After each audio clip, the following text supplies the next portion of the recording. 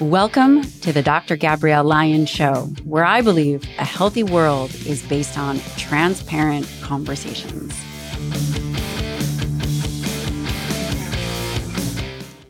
In this episode of the Dr. Gabrielle Lyon Show, it is my honor and privilege to sit down with Dr. Chris McGlory. He's an assistant professor at Queen's University, Canada, having completed postdoctoral fellowships at McMaster University in Canada under the supervision of Dr. Stu Phillips. Chris specializes in the use of stable isotope tracers to track skeletal muscle protein turnover during periods of fasting, feeding, training, and immobilization. In this episode, we take his expertise and we do a very deep dive into his current research, which is focused on exploring how omega-3 fatty acids and essential amino acid intake protect against muscle disuse atrophy. Chris has published over 60 scientific papers, and he has delivered numerous invited national and international presentations at many prestigious scientific meetings. This conversation was absolutely wonderful. We discussed how much omega-3 fatty acids someone should use, the mechanism of action, how it can actually protect your skeletal muscle from disuse, and what is its role in overall skeletal muscle health, and so much more. Chris is a wealth of knowledge, and again, this is a very important nutrient, omega-3 fatty acids. It's something that we can measure in your blood, and it's something you can get in the diet or take through supplementation. It's easy, and the literature is just booming. If you like this episode, please take a moment to like, subscribe, share it. We offer this education free of cost so that we can get the message out there from the people in the trenches. Thank you to Element for sponsoring this episode of the show. I never go anywhere without my Element. It really helps in a number of ways. Element is a electrolyte solution. It has 1,000 milligrams of sodium, 200 milligrams of potassium, 60 milligrams of magnesium in multiple different flavors. I mix it with sparkling water. Be careful because it can overflow if you are not paying attention. Here's why I love Element. I'm traveling a ton. I'm also sweating a lot. I know that that's probably too much information, but I'm doing these things that are constantly causing dehydration. And I feel it, whether I get muscle cramps or headaches. I use Element because it really, really helps me personally. I recommend it to my patients. I strongly suggest that you give it a try. You can go over to drinklmnt.com/Dr. Lyon. And when you use my code, you will get a 8 flavor sample pack to try. So that way you can decide what you like and what you don't, but I guarantee you are going to love them all. And Element offers a no questions asked refund, so it's totally risk-free. Thank you to Timeline for sponsoring this episode of the show.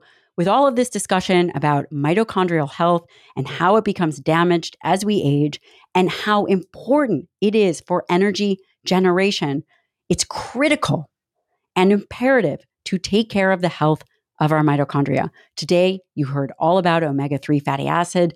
I'm here to tell you that MitoPure makes an incredible urolithin A. It is the purest and first only clinically tested form of the potent postbiotic urolithin A, which has been shown in multiple trials to support mitochondrial health and even improve endurance and strength in individuals.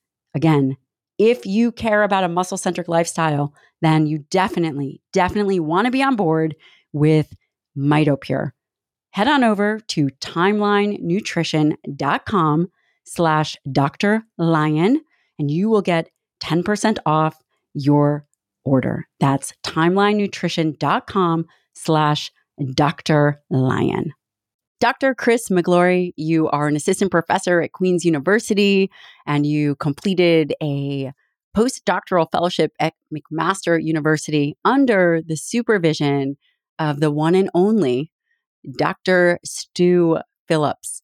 I'm really excited to have you on the show today because your work in omega-3 fatty acids and skeletal muscle health and essential amino acid intake to protect against muscle disuse atrophy is extraordinary. You really are leading and paving the way. Welcome to the show. Oh, thanks very much, and thanks for the nice introduction. I think I'm taking a lot of credit there for other people's work as well, but very much a team effort in the human trial. So yeah, I'm looking forward to chatting a little bit about some of the work that we've done and some of the work that we're looking to do now. So excited. So let's dive into it. Can you give us a little bit of background, how you arrived at your current research?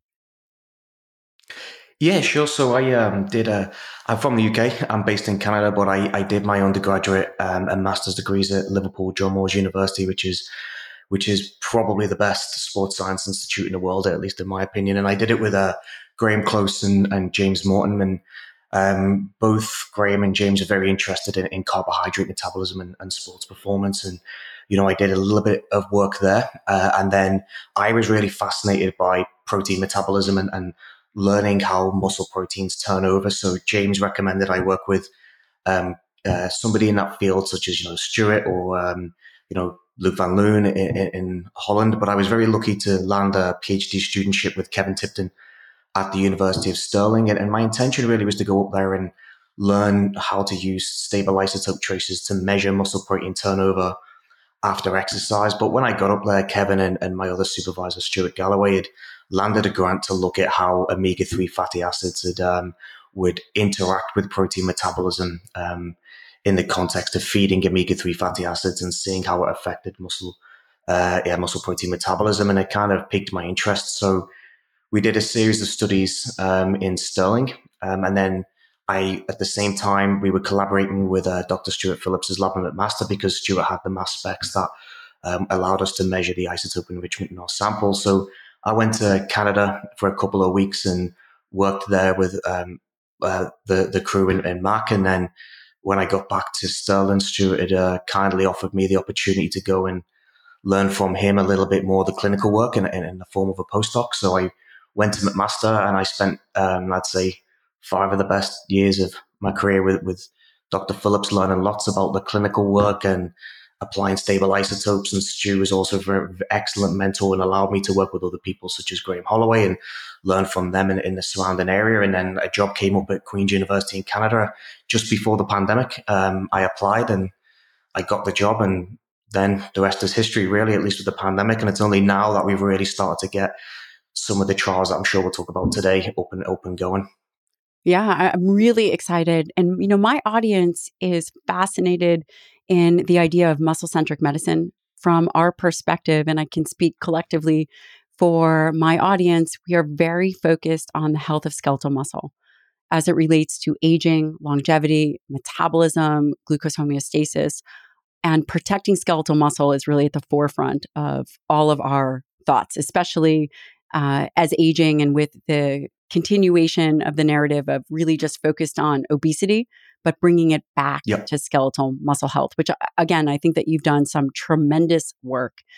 Can you talk? Number one, I would like for the audience to understand a little bit, nothing in great detail about the stable isotope tracers so they can get a sense of putting into context some of the work.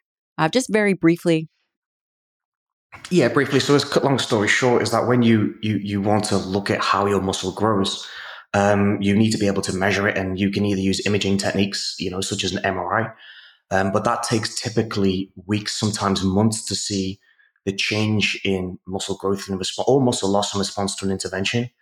By using a stable isotope. Essentially, a stable isotope, it labels amino acids. It makes them a little bit heavier chemically, which allows us that when we take muscle biopsies and we take blood samples, we can look at the fate of the ingested amino acids. So, for example, if you have an amino acid or a particular food source that is more anabolic than another, when we take muscle biopsies, we will see what we call a greater level of enrichment, which means more of that isotope in the muscle. And we use mass spectrometry to assess that, which is an extremely precise and sensitive instrument. So we can actually measure muscle growth using stable isotopes over the period of hours and days instead of weeks and months with the imaging techniques. That's so fascinating. And I think it's important to point out that typically in practice and when they translate human trials, that the imaging can miss a lot versus the stable isotope is, again, like you said, very precise. You will get even granular detail. Talk to me about what you uncovered about omega-3 fatty acids. Number one, what are omega-3 fatty acids? What are some of the doses that you looked at? What are some of the mechanisms of action? Because again, if we ask a question and we say, well, omega-3 fatty acids may help with muscle protein synthesis as opposed to its effect on muscle breakdown, what are some of the mechanisms of action? And just kind of a broad overview on the omega-3 fatty acids and Here, how that relates to muscle health. sure. And if I start rambling, feel free to interject me because it's something I try I not to kind of find interrupt, quite but interesting. sometimes it's helpful. Yeah, so omega-3 fatty acids are a class of an essential fatty acid, which basically means we need to acquire them in the diet. And essentially, the omega-3s refer to the position of the first double carbon bond. So say a saturated fatty acid, and most fatty acids, they're essentially hydrocarbon chains. And the poly or the unsaturated fatty acid basically means that there's a double carbon bond somewhere in that chain. And these double carbon bonds create a kink in the fatty acid. So instead of having a flat saturated chain, the position of that double carbon bond will create like a bit of a kink in the fatty acid chain. And an omega-3 basically refers to the fact that that kink or that double bond is on the third carbon away from the omega end of the fatty acid chain. Now, a polyunsaturated fatty acid means that there's multiple kinks or multiple double carbon bonds. So, this is where we see the differences between the actions, say, of saturated fatty acids and polyunsaturated fatty acids in the body. So then some people would say, well, what's the difference between an N3 and an N6? Well, if we go by the extension of that, it's the position on the third carbon, the N6 means that the double carbon bond is on the sixth carbon.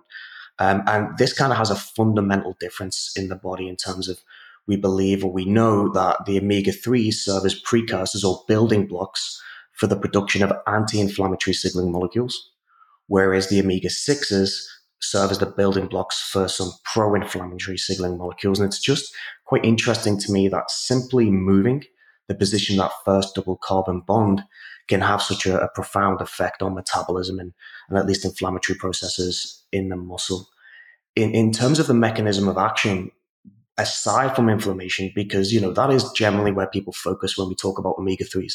We think of it in terms of having the anti-inflammatory actions, which it does, but we believe that some of the effects in muscle are independent from that anti-inflammatory action, and they could be related more to the structure of the omega-3s because those omega-3 fatty acids are actually incorporated into our membranes of our cells, and those membranes actually protect the inside of the cell. And when you incorporate those omega-3s into that phospholipid membrane, think of it like a wall protecting the castle. When you kind of incorporate more of those omega-3s, it alters the processes on the membrane, and we believe it alters the processes on the membrane in a favorable way towards skeletal muscle. That's so fascinating. And you had mentioned N3 polyunsaturated fatty acids, and that's really what we talk about as a PUFA, omega-3 fatty acids. And then you mentioned omega-6 fatty acids. And there's a lot of conversation about that ratio in the current Western diet.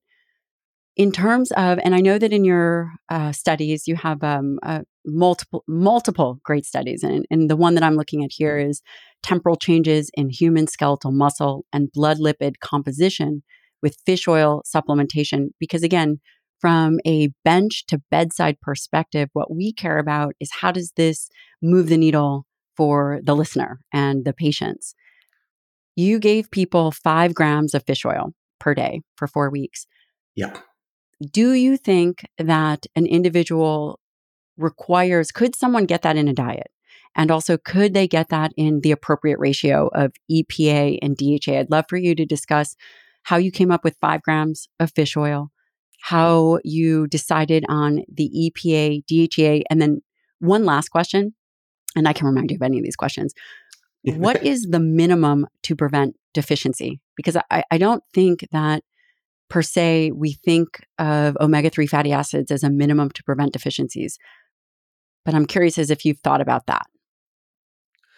Okay, so I'll start with the last question first. So you're correct. The main omega-3 fatty acids are EPA and DHA.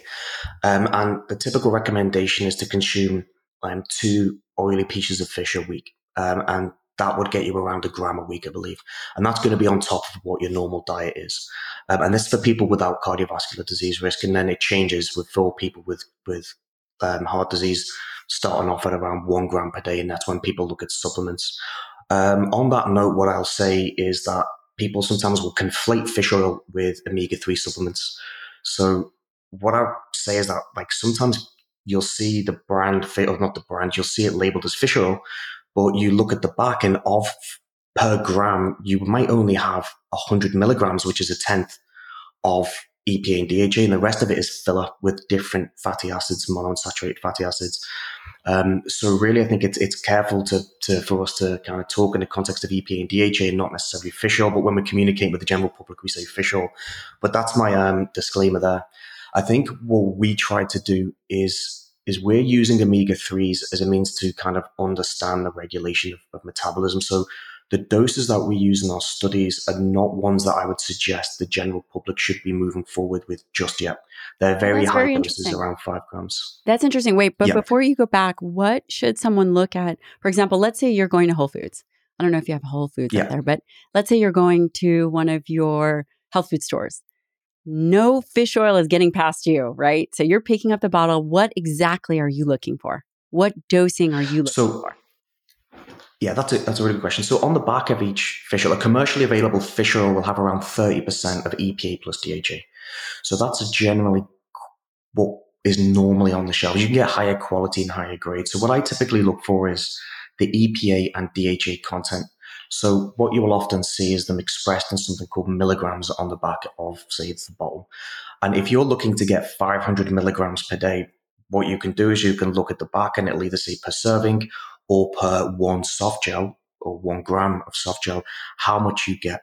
And for myself, I would typically, if anything starts to get below 30%, is when I become concerned. And you'll notice that a lot of the cheaper products typically have EPA and DHA content of that fish oil product that is lower than 30%. So typically it's just that we go for things that are like around 30% or higher for the fish oil product of EPA plus DHA. So there's no number of EPA aside from percentage that you're looking for in terms of 800 milligrams. Well, I would typically look for a combination of EPA plus DHA that comes to 500 milligrams. And that would help, if you are looking to get 500 milligrams per day, which is around what the recommendations are for people without cardiovascular disease, then that's kind of what I would look to do. Do you think that that is enough? Well, I'm going to do the scientist response here and say it depends, and it's all context specific. So, there's recommendations there for healthy people. There's recommendations for people with cardiovascular disease. I don't think, in my opinion, right now we have enough scientific evidence available to make prescription recommendations to improve skeletal muscle health. I'd say it's going to be a few years before we get there, but I think the first thing is, do no harm. And I'm not an RD or a physician, or registered dietitian or physician, so I wouldn't be prescribing anybody anything. But I'd say that there's no real harm in going up to around 2 grams per day of EPA plus DHA, at least from what I've seen in the literature. And there appears to be quite significant benefit if you look at Bill Harris's work with the omega-3 index, that the second you get a little bit higher into those ranges, there seems to be beneficial impacts across the board for health. And I love that you brought up the omega-3 index because that is something you guys listening can have your provider do. An omega-3 index is something that can be, you can get that through blood work. Is there a percentage that you like to see in the omega-3 index of omega-3 fatty acids? Yeah, so I'm careful with this. I mean, in terms of cardiovascular disease risk, off the top of my head, I believe it's around 8% is what people are looking towards, the upper end. In terms of muscle, I am a little bit skeptical when I see people using the omega-3 index as a reference for skeletal muscle health, because I just don't think the evidence is there yet for us to say to protect against or to improve muscle with aging, you need this percentage. But I'd say that using it as a broad gauge for omega-3 status is quite helpful. And again, I haven't familiarized myself with the index for a while now, but I think around 8% is something that is typically a healthy level. Yeah, I would agree. We like to see people between 8 and 12 or so Just Yeah. for overall health, it's a goal that we shoot for. Now, in terms of mechanism of action, let's talk a little bit about the mechanism of action and what the potential benefits are of omega-3 fatty acids. Yeah, sure. So are we talking muscle specific You can or talk general? whatever you would like. Your Okay, so favorite the topic is what gen we want to hear about. so I actually think we don't really know, there's some really interesting papers out there now that I have, and they're review papers by people who've done a lot of work in cardiovascular physiology, and I just think we know that at least from a cardiovascular perspective, there is some positive evidence there, and some recent trials using Vascepa, which is a kind of pure form of EPA, is showing some positive results in the cardiovascular world. But I still don't think we've nailed down the mechanism, at least in that perspective. When it comes to muscle, the first thing is that I'm now, we do need more work. I need to see a little more high quality RCTs before I'm quite convinced it's beneficial for muscle, but we're going in that direction. Um, I actually think I've got a hunch that it is related to incorporation into the membranes and potentially influencing mitochondria, which are obviously the powerhouse of the cell. They create the energy. And I think there's something related to the incorporation into the membrane and then also improving mitochondrial health and function, which I know is a very broad term, but that's the kind of overall mechanism that I think from a skeletal muscle perspective might be working. But again, we just need a lot more work in the area before we can really start pinning those mechanisms down. That's fascinating. How does it relate to? So basically, what I'm hearing you say is that this incorporation of taking an omega-3 fatty acid orally will help with would you say the fluidity of the phospholipid membrane of cells potentially?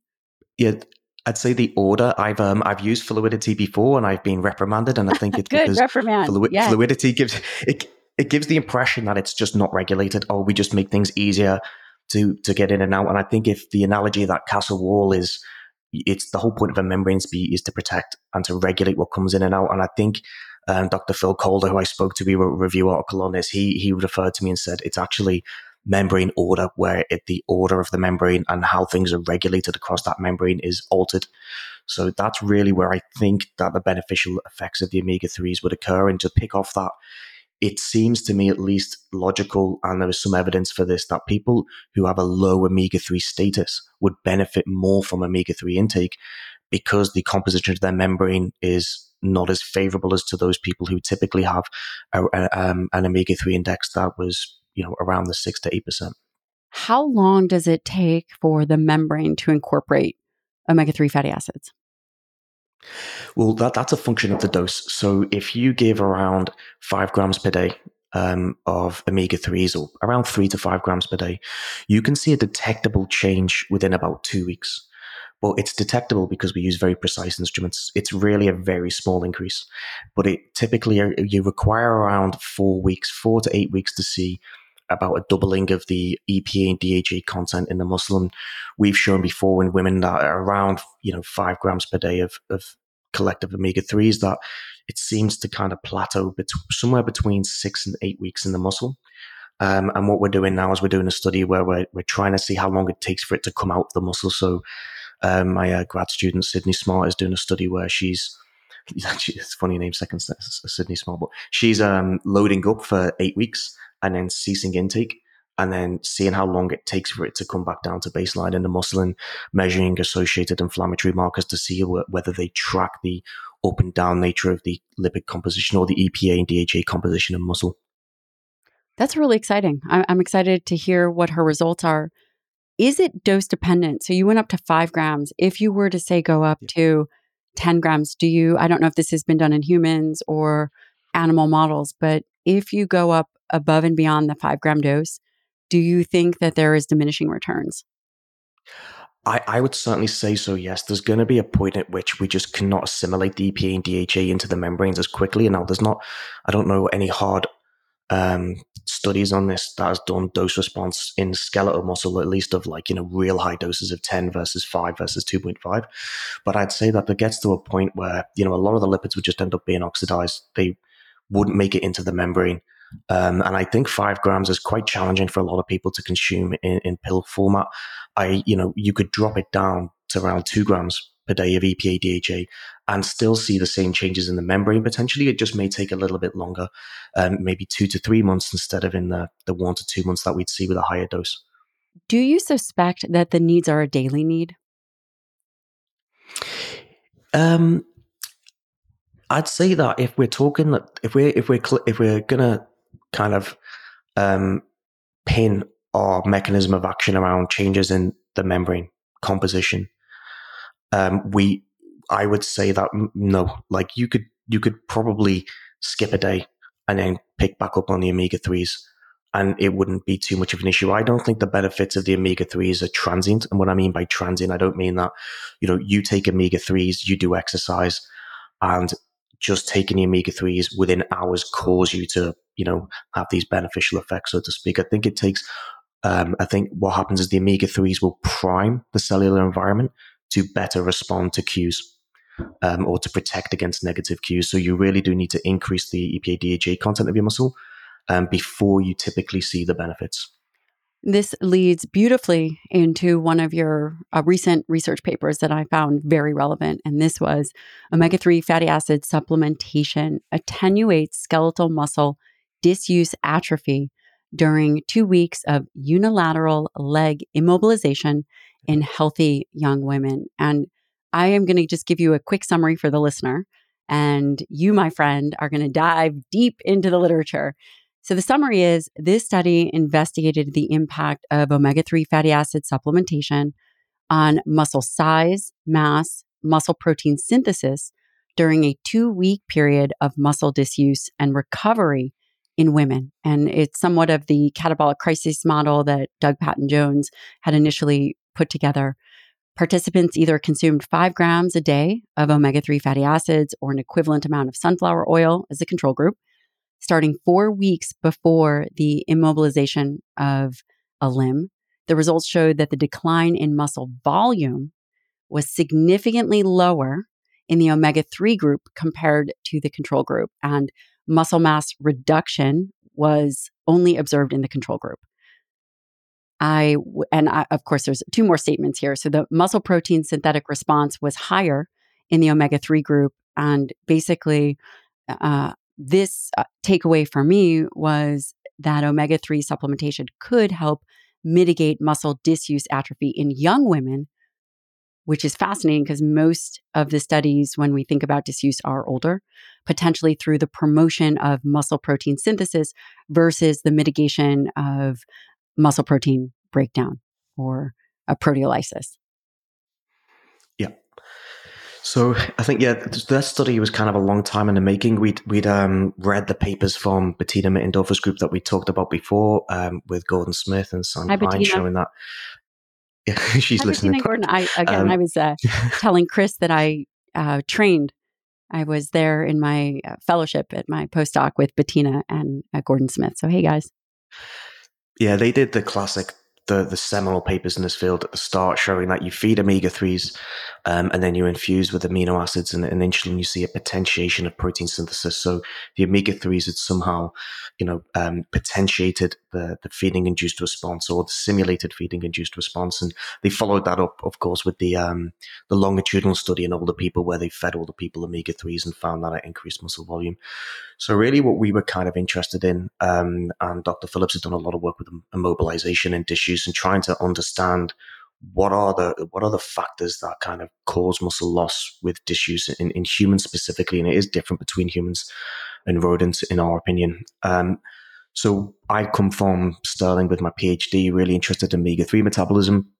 And, Dr. Phillips had been doing a lot of work in aging and disuse, and he supported me, and we wrote grants to get the money in to study whether we could use these omega 3s, which were anabolic in situations of just simply feeding, and whether they could protect against disuse atrophy. And we chose young women for a variety of reasons. One, there's some evidence that women can metabolize EPA to DHA a little bit more efficiently.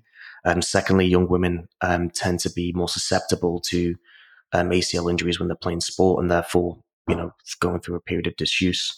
And the literature, at least with protein metabolism, is kind of lacks a lot of data in females. So essentially what we wanted to do is to study whether the omega 3s could protect against muscle loss. And essentially that's what we found. We found that when we feed for a prolonged period or that run-in period for 4 weeks, put the young women in a leg brace for 2 weeks, and then allowed them to recover for 2 weeks to going back to their activities of daily living, that those in the omega-3 group seem to lose less muscle than those in the control group, and that this was linked to higher rates of protein synthesis, which gave us a bit of confidence because we'd seen before the work from Bettina Mittendorfer's lab showing that it directly affects protein synthesis. But there are a couple of disclaimers on this. I would say is that, you know, this work typically costs a lot of money, so you can't do large sample sizes unless you do get the cash to do so. And we did see around a 14% decline in muscle volume in the control group, which is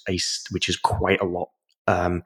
So whilst this was a very rigorously controlled study, you know, when you see a 14% decline in a control group and around a 5% decline in the intervention group, we typically see around 5% declines in this population with 2 weeks of disuse.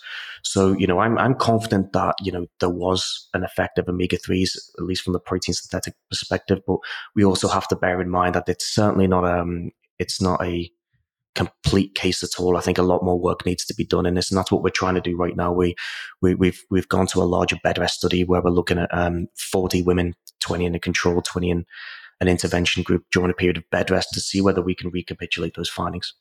And what is the age of those young women or the women, the groups? 18 to 30. 18 to 30. So they still women have a robust amount of hormones. So that potentially could play a role, yeah?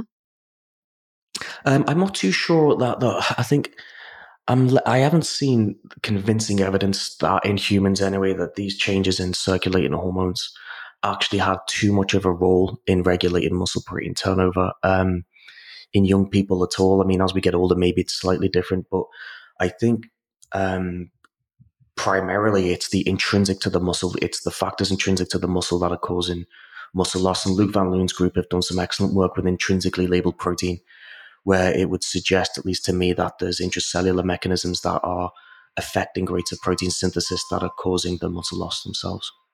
When we talk about the intrinsic mechanism, are you talking about mTOR? Are you talking about additional mechanisms? And if so, what is the role of dietary protein? And does that act synergistically with the omega-3 supplementation? Yeah, it's a really good question. So when I say intrinsic to muscle is basically in humans, to maintenance of muscle size is muscle protein synthesis and muscle protein breakdown. So again, imagine a brick wall. You put bricks in, which is muscle protein synthesis. You take bricks out, which is muscle protein breakdown. In humans, when we go through a period of disuse, it's the inability to put bricks into that wall effectively, and breakdown pretty much stays the same or slightly increases. And then that's when you see that reduction in muscle size. So really what we believe is happening is that there is a reduction in protein synthesis inside of the muscle. And there seems to be something about the molecular factors inside of the muscle that are altered that impair the ability of muscle to mount that protein synthetic response. And typically we hear mTOR quite a lot, and that is obviously the focus of a lot of research for a variety of reasons right across from aging and cancer and nutrition. I think we really, again, don't know is the answer. We don't know exactly inside of the muscle what is causing that impaired or blunted protein synthetic response, or the reduction in muscle protein synthesis. It could be reductions in the capacity or the amount of translational material that we have, or it could be an impaired ability to translate the protein from the mRNA. But when it comes to the amino acids, yes, I do believe that there's a synergy between the omega-3s and the essential amino acids, particularly leucine. If going back to the classic work that we talked about before in Bettina Mittendorfer's lab, what they found was that when you measure muscle protein synthesis in the fasted state so that there is no feeding, omega-3s don't really seem to have an effect on resting protein synthesis rate. So this is before you've consumed protein or amino acids. But when they infused amino acids, that was when they saw the potentiation. So again, that kind of goes back to my theory about the mechanism of action being it changes the biophysical properties of the muscle so that maybe it's better able to stimulate protein synthesis in response to amino acid feeding, if that kind of makes sense. It does. And it's so interesting. Basically, what I'm hearing is if you are going to ingest, and again, I'm taking this to the public, if you're going to ingest omega-3 fatty acids, potentially for some kind of muscle sparing effect, it sounds like it's better to do in combination with some kind of dietary protein. Could that be fair? I would say so, yeah. I'd say that, there's some evidence that it might actually potentiate the small doses. So if you've insufficient your diet in protein, omega-3s may rescue it a little bit. But I would say that combining omega-3 intake with a high quality protein diet, rich in essential amino acids, is probably the way forward. But again, another disclaimer here, as I think there is no more powerful tool than exercise, particularly resistance exercise, to combat muscle loss. So, whenever I give a talk on this, I'm always like, first slide, right? You can't out nutrition physical inactivity. And Dr. Phillips says this a lot, and so does a few others, is, exercise is the frontline strategy here. But then after that, modifications to diet are important. And then when we think of the context of hospital or sickness or surgery, then I think nutrition becomes a greater relative player in the toolbox that we have to try to combat muscle loss. I couldn't agree with you more. Exercise is a much bigger needle mover. But again, the majority of individuals, 50% of Americans don't exercise. And of those exercising, they might hit 24% of the baseline recommendation. Eating Yep. and food intake supplementation is the lowest hanging fruit because it's something that we all do. Nailing this and getting this right is essential. The other side mention of what you're saying is that you do need physical activity, which makes me think in terms of gradation, you are looking at bed rest, which again, this is an extreme model. For those of you guys, bed rest is exactly what it sounds like. And typically when someone is admitted into the hospital, oftentimes that is something that is put on their chart. Individuals should be on bed rest, probably the worst thing that you could do for someone's Yeah. skeletal muscle health. What about individuals who are not per se exercising and not on bed rest? Is there a minimum amount of movement that you think becomes protective? Or let's say they're taking 1,000 steps a day, 2,000. Do we have an idea of what the minimum effective dose of just maintenance to prevent atrophy? I don't think we have an exact prescription in terms of rep sets type of exercise, but just to maybe put it into context, low levels of physical activity, and that could be defined as, walking to the shops, walking around, climbing stairs, really have a very protective effect against all-cause mortality. Like if you look at the data there, like doing something is certainly better than nothing. When it comes to muscle, just to give you an idea, some work from Marley Dirks, who worked with Luke Van Loon. Now she's got an independent position in Holland. She did work where they just superimposed twitch interpolation. So essentially they got a pad that delivered electrical stimulus onto somebody's leg that was immobilized. And I could be wrong here, so you'd have to check the papers out, but I think it was around 30 minutes a day of just superimposed twitch. And it was enough to prevent the loss of muscle size, but not muscle strength. Thank you to Inside Tracker for sponsoring this episode of this show. Inside Tracker has made great strides this year in adding multiple new biomarkers. One that I would love to point out to you is ApoB, which is critical for heart health. We test this in all our patients, as well as 3 hormone markers that are especially important for addressing symptoms related to aging. Inside Tracker has also added insulin, and we've all heard about insulin. And insulin, fasting levels of insulin is a key biomarker for muscle health. And again, these are all things that you should know of. Go to insidetracker.com/Dr. Lyon. That's insidetracker.com/Dr. Lyon. And you will get 20% off the entire Inside Tracker store. Why is blood work so important to do? Because it gives you data. And in order to make good decisions, you have to rely on data. Do not wait. Head on over to insidetracker.com/Dr. Lyon for 20% off their entire store.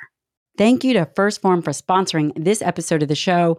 This is a perfect place to highlight First Form's Full Mega. It is an ultra concentrated EPA, DHA premium omega-3 formula. And just as Chris was talking, Here is what is in 2 soft gels. EPA has 900 milligrams. So 2 soft gels contain 900 milligrams of EPA and 600 milligrams of DHA, which is exactly the dosage that Chris is talking about. We've heard all about why omega-3 fatty acids are very important and that having both EPA and DHA are critical for the phospholipid and potentially even mitochondrial health. Super easy to use. Get ahead of it. And here's how you do it. Go to firstform.com/Dr. Lion, pick full mega, drop it in your cart, and you get free USA shipping on your order over $75 or more. That's firstform.com/Dr. Lion. So I think, it depends on the question. If you, to offset the loss of muscle size, you could probably get away with not that much. I mean, to give you an example, in the bed rest studies, what we're worried about is people getting up and walking around. And you'll see in a lot of the bed rest trials, people have to go to the bathroom in the bed. They make sure that they don't move around a bit because it may protect against the loss of muscle size, but what it does not protect against is a loss of muscle strength. And muscle strength is arguably more important than muscle size when it comes to aging. We want to be able to move functionally, and we require that strength. So essentially, I think anything is better than nothing. If I was to pick one, I'd say resistance exercise training or some form of resistance, because then you're going to hit strength and size. But essentially, the answer is I don't know if there's what is the minimal amount, but I'd say something is better than nothing for sure. So just basically, if you think, because I'm not going to go to the gym and do an hour session lifting weights, it doesn't mean that you couldn't just go outside and go for a walk or stay physically active. And the other thing about physical activity is that it maintains the sensitivity of the muscle to the nutrition. So simply by staying active, even though in your head you're not lifting, therefore I won't grow, but staying physically active retains muscle sensitivity to amino acids. So I think that's kind of another way to think about it as well, and the importance of physical activity. I love that. Can you talk a little bit more about that? Just the physical activity. I'm sure you're also referring to insulin sensitivity, just the activity. Yeah, so like sometimes people become pre-diabetic a little bit through physical inactivity, and one of the reasons is that your muscle is basically a sink. It's a sink for glucose and it's a sink for amino acids. And when you stay physically active, there's essentially receptors on muscle that become a little bit more active when you are physically active. So mechanical kind of, I wouldn't say mechanical tension, but mechanical strain in the form of exercise like walking around, that will activate those receptors on the muscle to bring in glucose and to bring in amino acids. And I think staying physically active keeps your muscle very healthy. It keeps the quality of your muscle healthy. So another way to think of things is, just because our muscles may not necessarily grow, it doesn't mean that the quality of the muscle is not being positively affected. So, the more that you increase the synthetic rates of building that wall and the breakdown rates, you're constantly replacing that brick wall, right? So one way to think of it is, if you've got damaged bricks, you want to knock them out and then you want to replace them. And that's what physical activity does. It increases the turnover of your tissue so that you're constantly replacing damaged or broken tissue. And essentially that's what physical activity does. And that's why it's so important. And I noticed that you mentioned primarily resistance training. If you were going to choose one thing versus some kind of cardiovascular, why the resistance training over some kind of cardiovascular exercise? Well, I think the first thing I'd say, both, right? If I had to pick, I agree. Pick both. I think both are important. But if someone had a gun to my head and said, you have to pick one, for me, it will be resistance training. And I think that will be because, the first thing I'd say, the majority of the literature out there on exercise and the overwhelming evidence is built upon the foundation of endurance exercise and cardiovascular exercise, of which there are clear benefits. But there's comparatively less work when it comes to resistance exercise training, particularly as we get older, and I think there's maybe some societal issues around older women typically performing resistance exercise as well. And some of the narratives around that, at least in their head, a little bit outside my area, but that's the experience I've had talking to some of the older women when they come in to do training. But I What do think they resistance say? Do they say, exercise, I can't lift weights, I'm going to get bulky, I don't I'm want to going go to to the get gym. hurt myself? What do they Yeah. say? Well, hurting ourselves is one, but the other one is I've just never done it. I've never seen myself in a gym. And I think a lot of that is they don't see themselves in the gym. And if you walk into the average gym, you can see, particularly in the weight section, that the demographics that are typically there versus, you don't walk into a weight section and typically see all the ladies performing squats or doing that type of work. It's just not something that they've ever seen themselves doing. And I think it's really important to try to change that message, because they're probably, if you were to pick a demographic that you think will benefit the most from resistance training, it's the older adults, particularly the older women. Absolutely. So I wrote a book called Forever Strong, and that's exactly what it's about. Yeah. It's really about changing the narrative surrounding resistance training, muscle health as not something that is just for the bros in the gym, but truly Yeah, as this organ absolutely. of longevity. And I appreciate you because what you're saying absolutely backs up that message. And again, as a geriatrician, that is what I hear, is that women will say, well, I'm just not the kind of person that goes in and knows how to lift weights and feels comfortable. But it is the most Yeah. important, in my opinion, most important exercise that has to be instated. And also, what I'm hearing you say is that it doesn't have to be heavy weights. It probably could be, and again, Stu Phillips has done some wonderful work in this area, that it can be resistance or bands, lighter weights. It doesn't have to be these heavy 1 rep max. Would you agree with that? Ab- Absolutely, 100%. And I think it's a little bit of a myth that you need to lift this heavy weights. And I'll hold my hands up. When I first went to Stu's lab, I was like, no way. Like, this, you need to. In my mind, I was like, what's going on? I saw Nick Bird's work, excellent work, real good work with the protein synthesis. And I was like, nah, you've got to be lifting heavy weights. And my mind's changed. It significantly has changed over time. Like, when I first went, I had my PhD and I still was not convinced. And then, when I was there and I just started to think a little bit more kind of clearly about it. And I realized, and now the evidence is there, the meta-analyses are there. There's enough evidence to show actually you don't need heavy weights to grow muscle, and you certainly don't need heavy weights to get stronger. Maybe if it's you want to get that extra 2% out and you're a power lifter or whatever, I get it. You want to practice that task at a heavy load. But if you're talking public health recommendations, and I think this is where there's a conflation between public health recommendations and what is optimal for an athlete. And I think in my mind, go in the gym, you don't have to do heavy weights. You don't have to do multiple set after set after set. If older folks want to go, they do. They can do low load till failure or even close to failure. You don't necessarily even need to go to failure.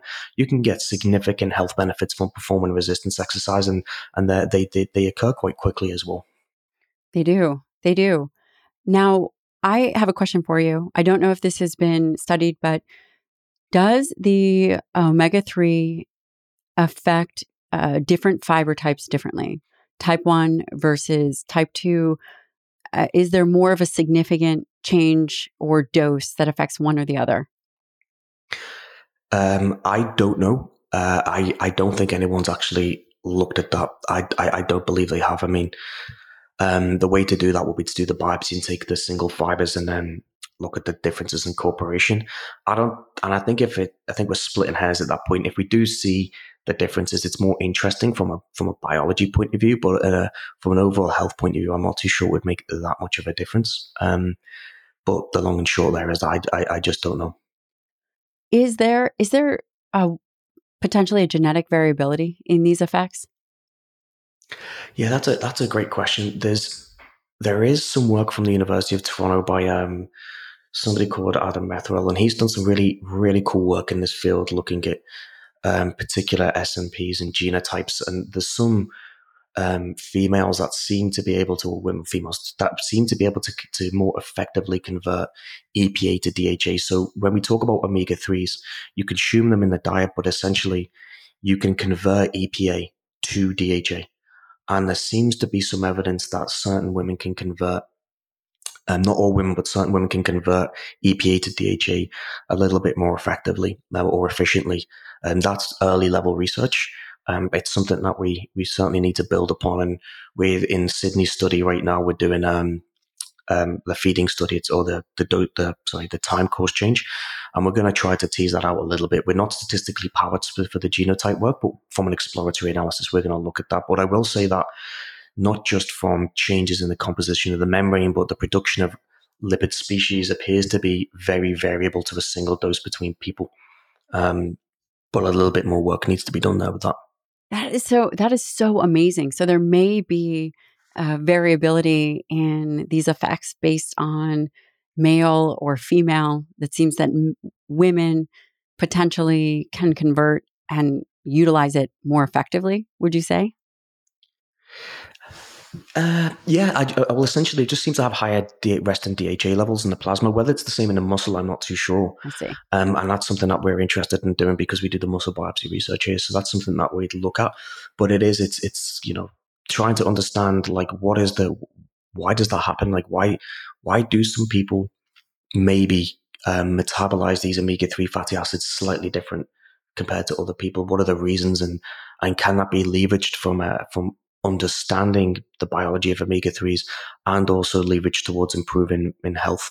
I think that information is yet to come. But what I'll say is is there's, in terms of muscle, and rightly so, there's just an abundance of research on essential nutrient in the form of protein, so the essential amino acids. But I think the role of these essential fatty acids in muscle is very much in its early stages, and there is a lot of exciting work still to come.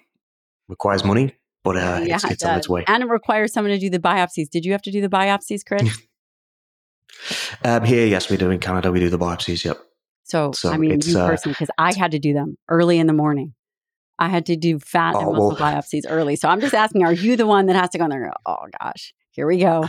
At the moment, yes, but I'm trying to find my way to wiggle out of it. If I'm honest with you, to get somebody else to do them because it's not the early mornings, but it's just half your day's gone by the time that you finish doing them. It's 12 o'clock, and you're like, right, I got to start my day now. So, Yep. this morning, I got the morning off from them, so I'm quite happy about that. And your armpits are sweating and you're like, okay, because got to make sure that they're appropriately numbed Yeah. and, there's no infection. It's a whole thing. It is absolutely a whole thing.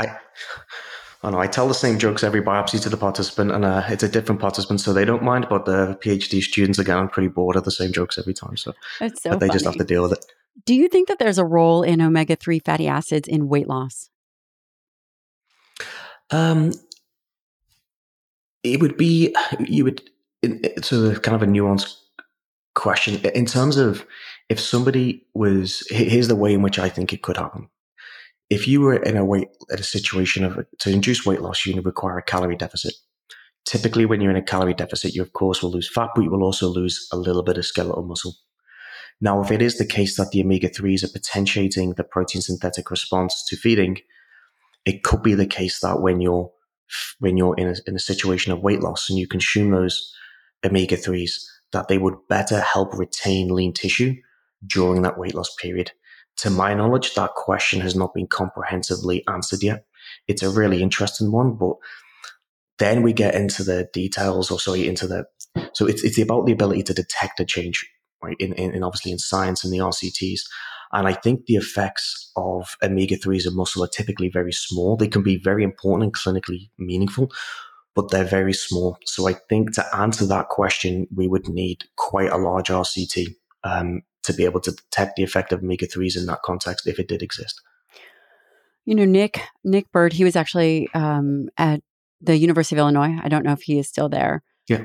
There was some evidence that he had put out that potentially individuals struggling with obesity have somewhat of a blunted muscle protein synthetic response. Have you also seen that Yeah. data from him? Yeah, I've not. I mean, I've not done any studies myself on that, but I've seen Nick's work on that, and they wrote a pretty good review on that in Frontiers as well. I mean, the literature is mixed, but it does seem to be the effect. The finding that obese people do have that blunted response. Yeah, and it just makes me wonder, is this room for, again, utilizing omega-3 fatty acids with high-quality protein to potentiate and overcome any challenges within that tissue? Because skeletal muscle tissue also gets fat infiltrated within the tissue. The quality of the tissue can change. So I was just curious if you had thought about that, or if there was any research that you're aware of, or potentially something that you're working on related to obese tissue and omega-3 fatty acids. No, not off the top of my head. I mean, it would be an interesting question though to answer is, could we do that? I think sometimes though, is it the case of, I mean, it would be a mitigation strategy as opposed to a frontline strategy, to try to kind of improve the quality of the muscle. But as a stopgap, so to speak, it would be maybe interesting to see whether you could increase the omega-3 content I would assume though that those omega-3s are also going to get soaked up by some of the adipose tissue. So, when you're given an absolute dose of those omega-3s, how long would it take? And an interesting question is, does it differ in terms of the incorporation into muscle between obese and non-obese? But typically obese folks tend to have more muscle anyway. It's just the quality of the muscle is not great. Right. Do you think, we talk about gram size, but is there a body weight component, a dose associated based on body weight? Because essentially someone, I'm 5'1", 110 pounds. I am going to have a lot less phospholipid membranes potentially than someone who is 6 foot, 250 pounds. Yeah, and that's again a great question, because some of the variability that we see could just simply be because we are given the same flat dose to people of different body masses, right? So the relative changes are going to be different. I think from a scientific perspective, it would be interesting to see whether we do prescribe things based on a gram per kilogram basis, like sometimes people would do with protein. But I also think from an application point of view to the general population, it becomes a little bit difficult. You wake up in the morning and then it's like, okay, how much do I weigh? And you get each gram pill. You're not going to cut a fish oil pill in half. It tastes horrible. So I think that it's a case of, I think the absolute doses are probably the best way to go for now, so that we can actually understand what's going on and to see on a kind of population basis and a clinically meaningful level whether these changes are occurring, and then we can refine the doses to kind of maybe make it a little bit more prescriptive on a person by person basis. But right now in my mind I think we just need to start with the big questions with the absolute dose, and then if we need to, not least from a practical perspective of giving people an oil on a gram per gram basis, just stick with the absolute dose at the moment. That's a really good perspective. Do you think that there is any role in the timing of omega-3 fatty acids in relation to exercise and recovery? Okay, so again, I just go back to my initial hypothesis with this, is that it's required to be incorporated into the membrane for it to see its effect. And that's one of the limitations that people will argue against omega-3s. If you're going into surgery and it's an emergency surgery, or it's a last minute issue, or you become sick last minute, then you're not exactly going to reap the benefits, because it's going to take 2 weeks for it to get into the membrane, sometimes 4. So the way that and we're doing a study right now with ACL surgery patients where we are loading them up with high dose omega-3s and high dose essential amino acids to see whether that kind of prophylaxis approach can work. But I would say that in terms of timing, I don't believe that you could take omega-3s on a Monday and see the benefits on a Tuesday. That's just my particular But it view. would be nice. So basically, if you guys are Okay, it would be listening, nice. omega-3 fatty acids, so it'd be something that you would also potentially pre-take, not if, but when there's some kind of catabolic crisis or some kind of need. You mentioned essential amino acids. What is the dose comparison? And do you control for the dietary protein in the diet? Because I've seen some of your other studies, you double the RDA at 1.6 grams per kilogram. Do you, or was it, I think it was actually 1 gram. Yeah. How do you dose protein, and then with the addition of these essential amino acids? Yeah, so we typically put and this is something that we get review a lot with the grants, because, it's, are you giving the essential amino acids on top of the diet, or are you replacing what's already in the diet, so that essentially the diet is of better quality, so to speak? In our studies, we add it on top. And that's because we want that big excursion of essential amino acids into plasma and potentially into muscle. And so that's when the design of the studies right now that we've got, just to give you an example for the surgery study, is they will consume a high dose essential amino acid product. It's around 20 grams of essential. It's a very high essential amino acid with the omega-3s, but the omega-3s are every morning, and then the essentials are like twice a day, to hopefully take advantage of that priming effect. So our doses are typically higher. We choose a pure essential amino acid mixture because, when people go to hospital, we want to be kind of careful of the calories, if they are consuming enough calories. Some places they don't, but at least in our setting they do. And we don't want people to become overfed, as opposed to, does that make sense? Like, you don't want to induce negative effects in the muscle because you're overfeeding them. Right. So we try to balance it as much as we can. And I really like that you pointed out this idea of overfeeding skeletal muscle, because again, skeletal muscle as this site for glucose disposal, if you do not create flux and exercise within this tissue, you do have to utilize muscle glycogen. If anyone were to Google intramyocellular lipids or ceramides, there's just all kinds of things that happen when skeletal muscle is overfed. Would you agree with that? Yeah, and that's like, in terms of calorie control, 100%. You don't, when you start to get a surplus of calories for a prolonged period of time, you can start to see, like you said, in infiltration of fatty acids, not good fatty acids into muscle, the development of insulin resistance. And this is where exercise is a potent tool. And there is some evidence, I think Bettina Mittendorf has shown somewhere, you feed high doses of protein for too long, it is linked, at least, whether it's causative, it's reverse causality, we don't know. There is a link between, these high dose protein diets and potentially insulin resistance, but that is completely abolished when you perform exercise.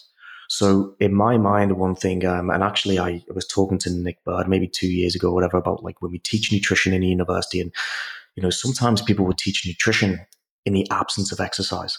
But the reality is that physical activity modulates the fate of those ingested nutrients.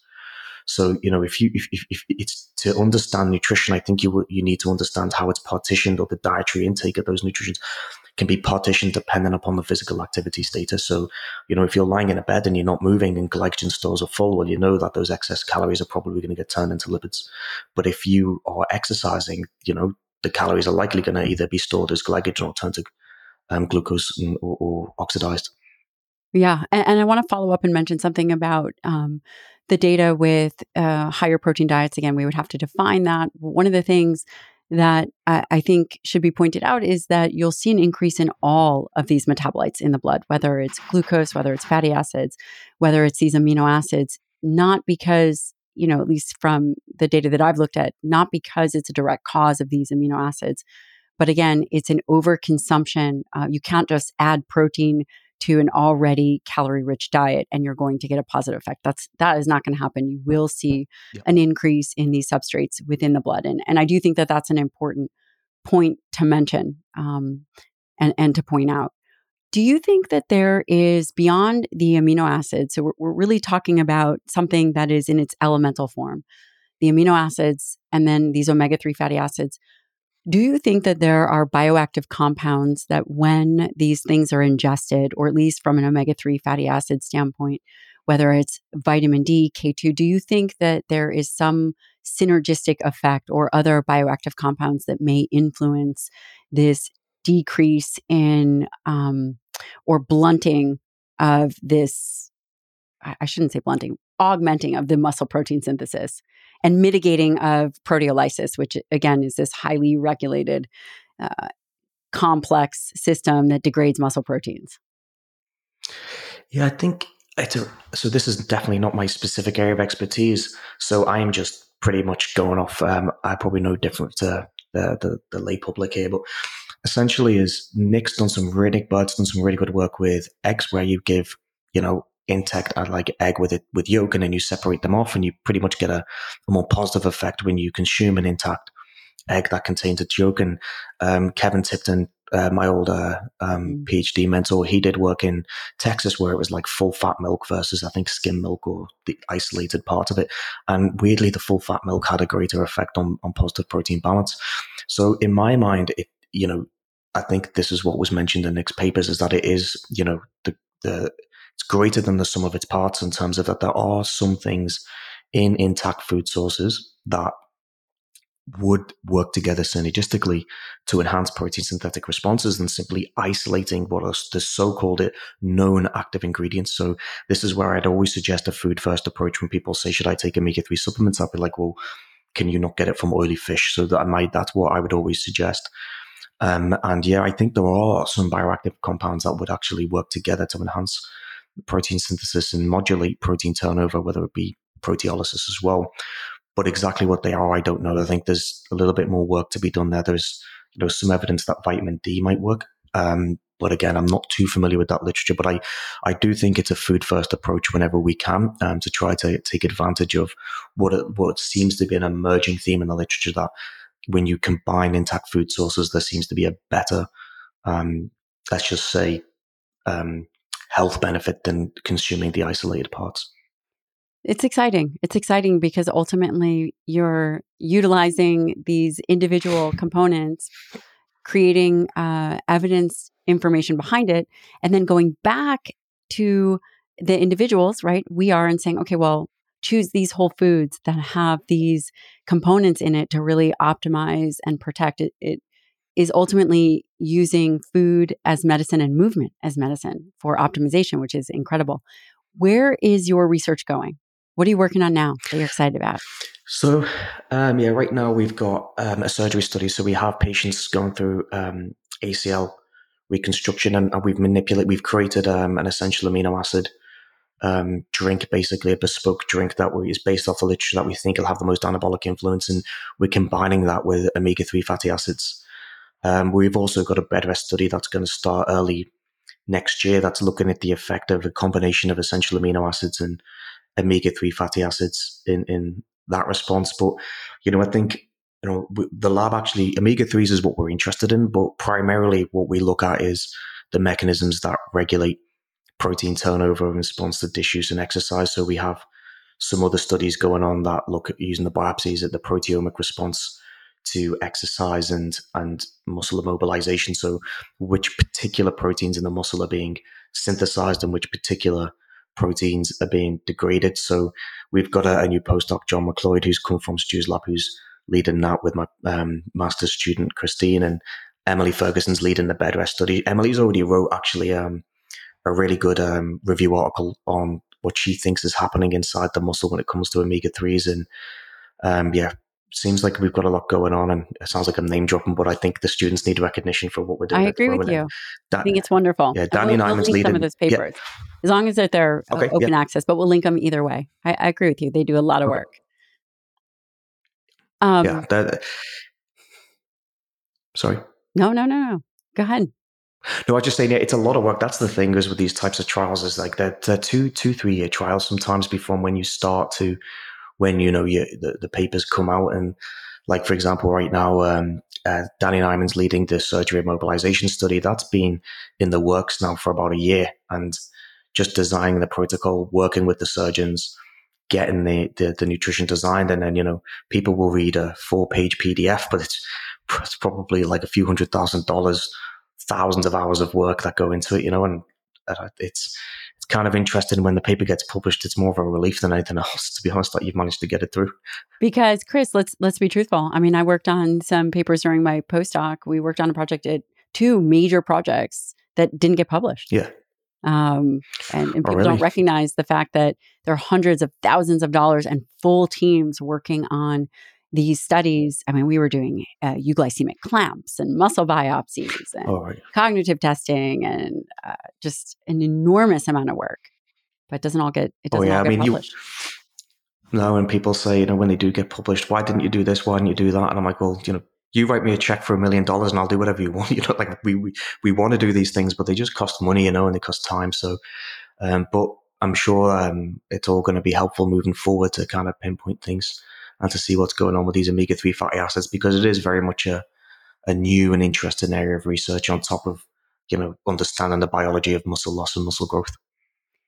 Well, Chris McGlory, I'm so grateful for your time. Let's close it out with your ultimate recommendation: the science, the scientific recommendation, and then potentially your recommendation, and maybe they're one and the same of whether it's a diet or supplementation.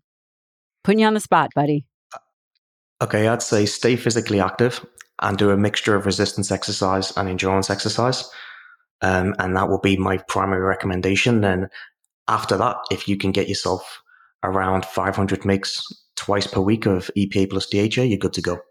But primarily exercise. I love it. And how much dietary protein are you recommended these days? Oh, I don't think you need much more than around 1.2 grams per kilogram, if I'm honest. Okay. All right. If you're training heavy, 1.6, but anything, it depends if you're an older person. Anyway, I'm going off into it depends. My answer is it depends, but I'd say the general public, anything above 1.2 is pretty much not diminishing returns at that point in my mind. Unless you're doing heavy training, then maybe 1.6. Okay. So I'm going to hold you to a 1.6. I think that higher from a clinical perspective may be better because, again, they're going to either get carbohydrates or fats. And there's so many benefits to these amino acids and the foods that ride along with it, whether it's creatine and serine, all the other things, iron. But a whole foods diet, I love it. And you're also not saying that you have to take omega-3 supplementation, that if you're getting really 2 servings a week, you would feel good about that. Yeah. Absolutely, yeah, and absolutely. I don't think I'm not here trying to peddle you need to supplement with omega-3s at all. I think if we're just trying to find nuanced kind of situations in which it may benefit, but I think for the general population, a food first approach with oily fish that'll do the job. Well, I love it. Chris McGlory, I'm so grateful for you. And I know that the listeners are going to absolutely love this. And in this episode, we covered everything related to omega-3 fatty acids and skeletal muscle health. And where can people find you if you want them to find you? Are you looking for new graduate students? Yeah, well, we're always looking for good graduate students and good postdocs. I'm on LinkedIn. I think that's the closest you're going to get me to social media, unless I reserve Facebook for me ranting when rugby scores don't go my way.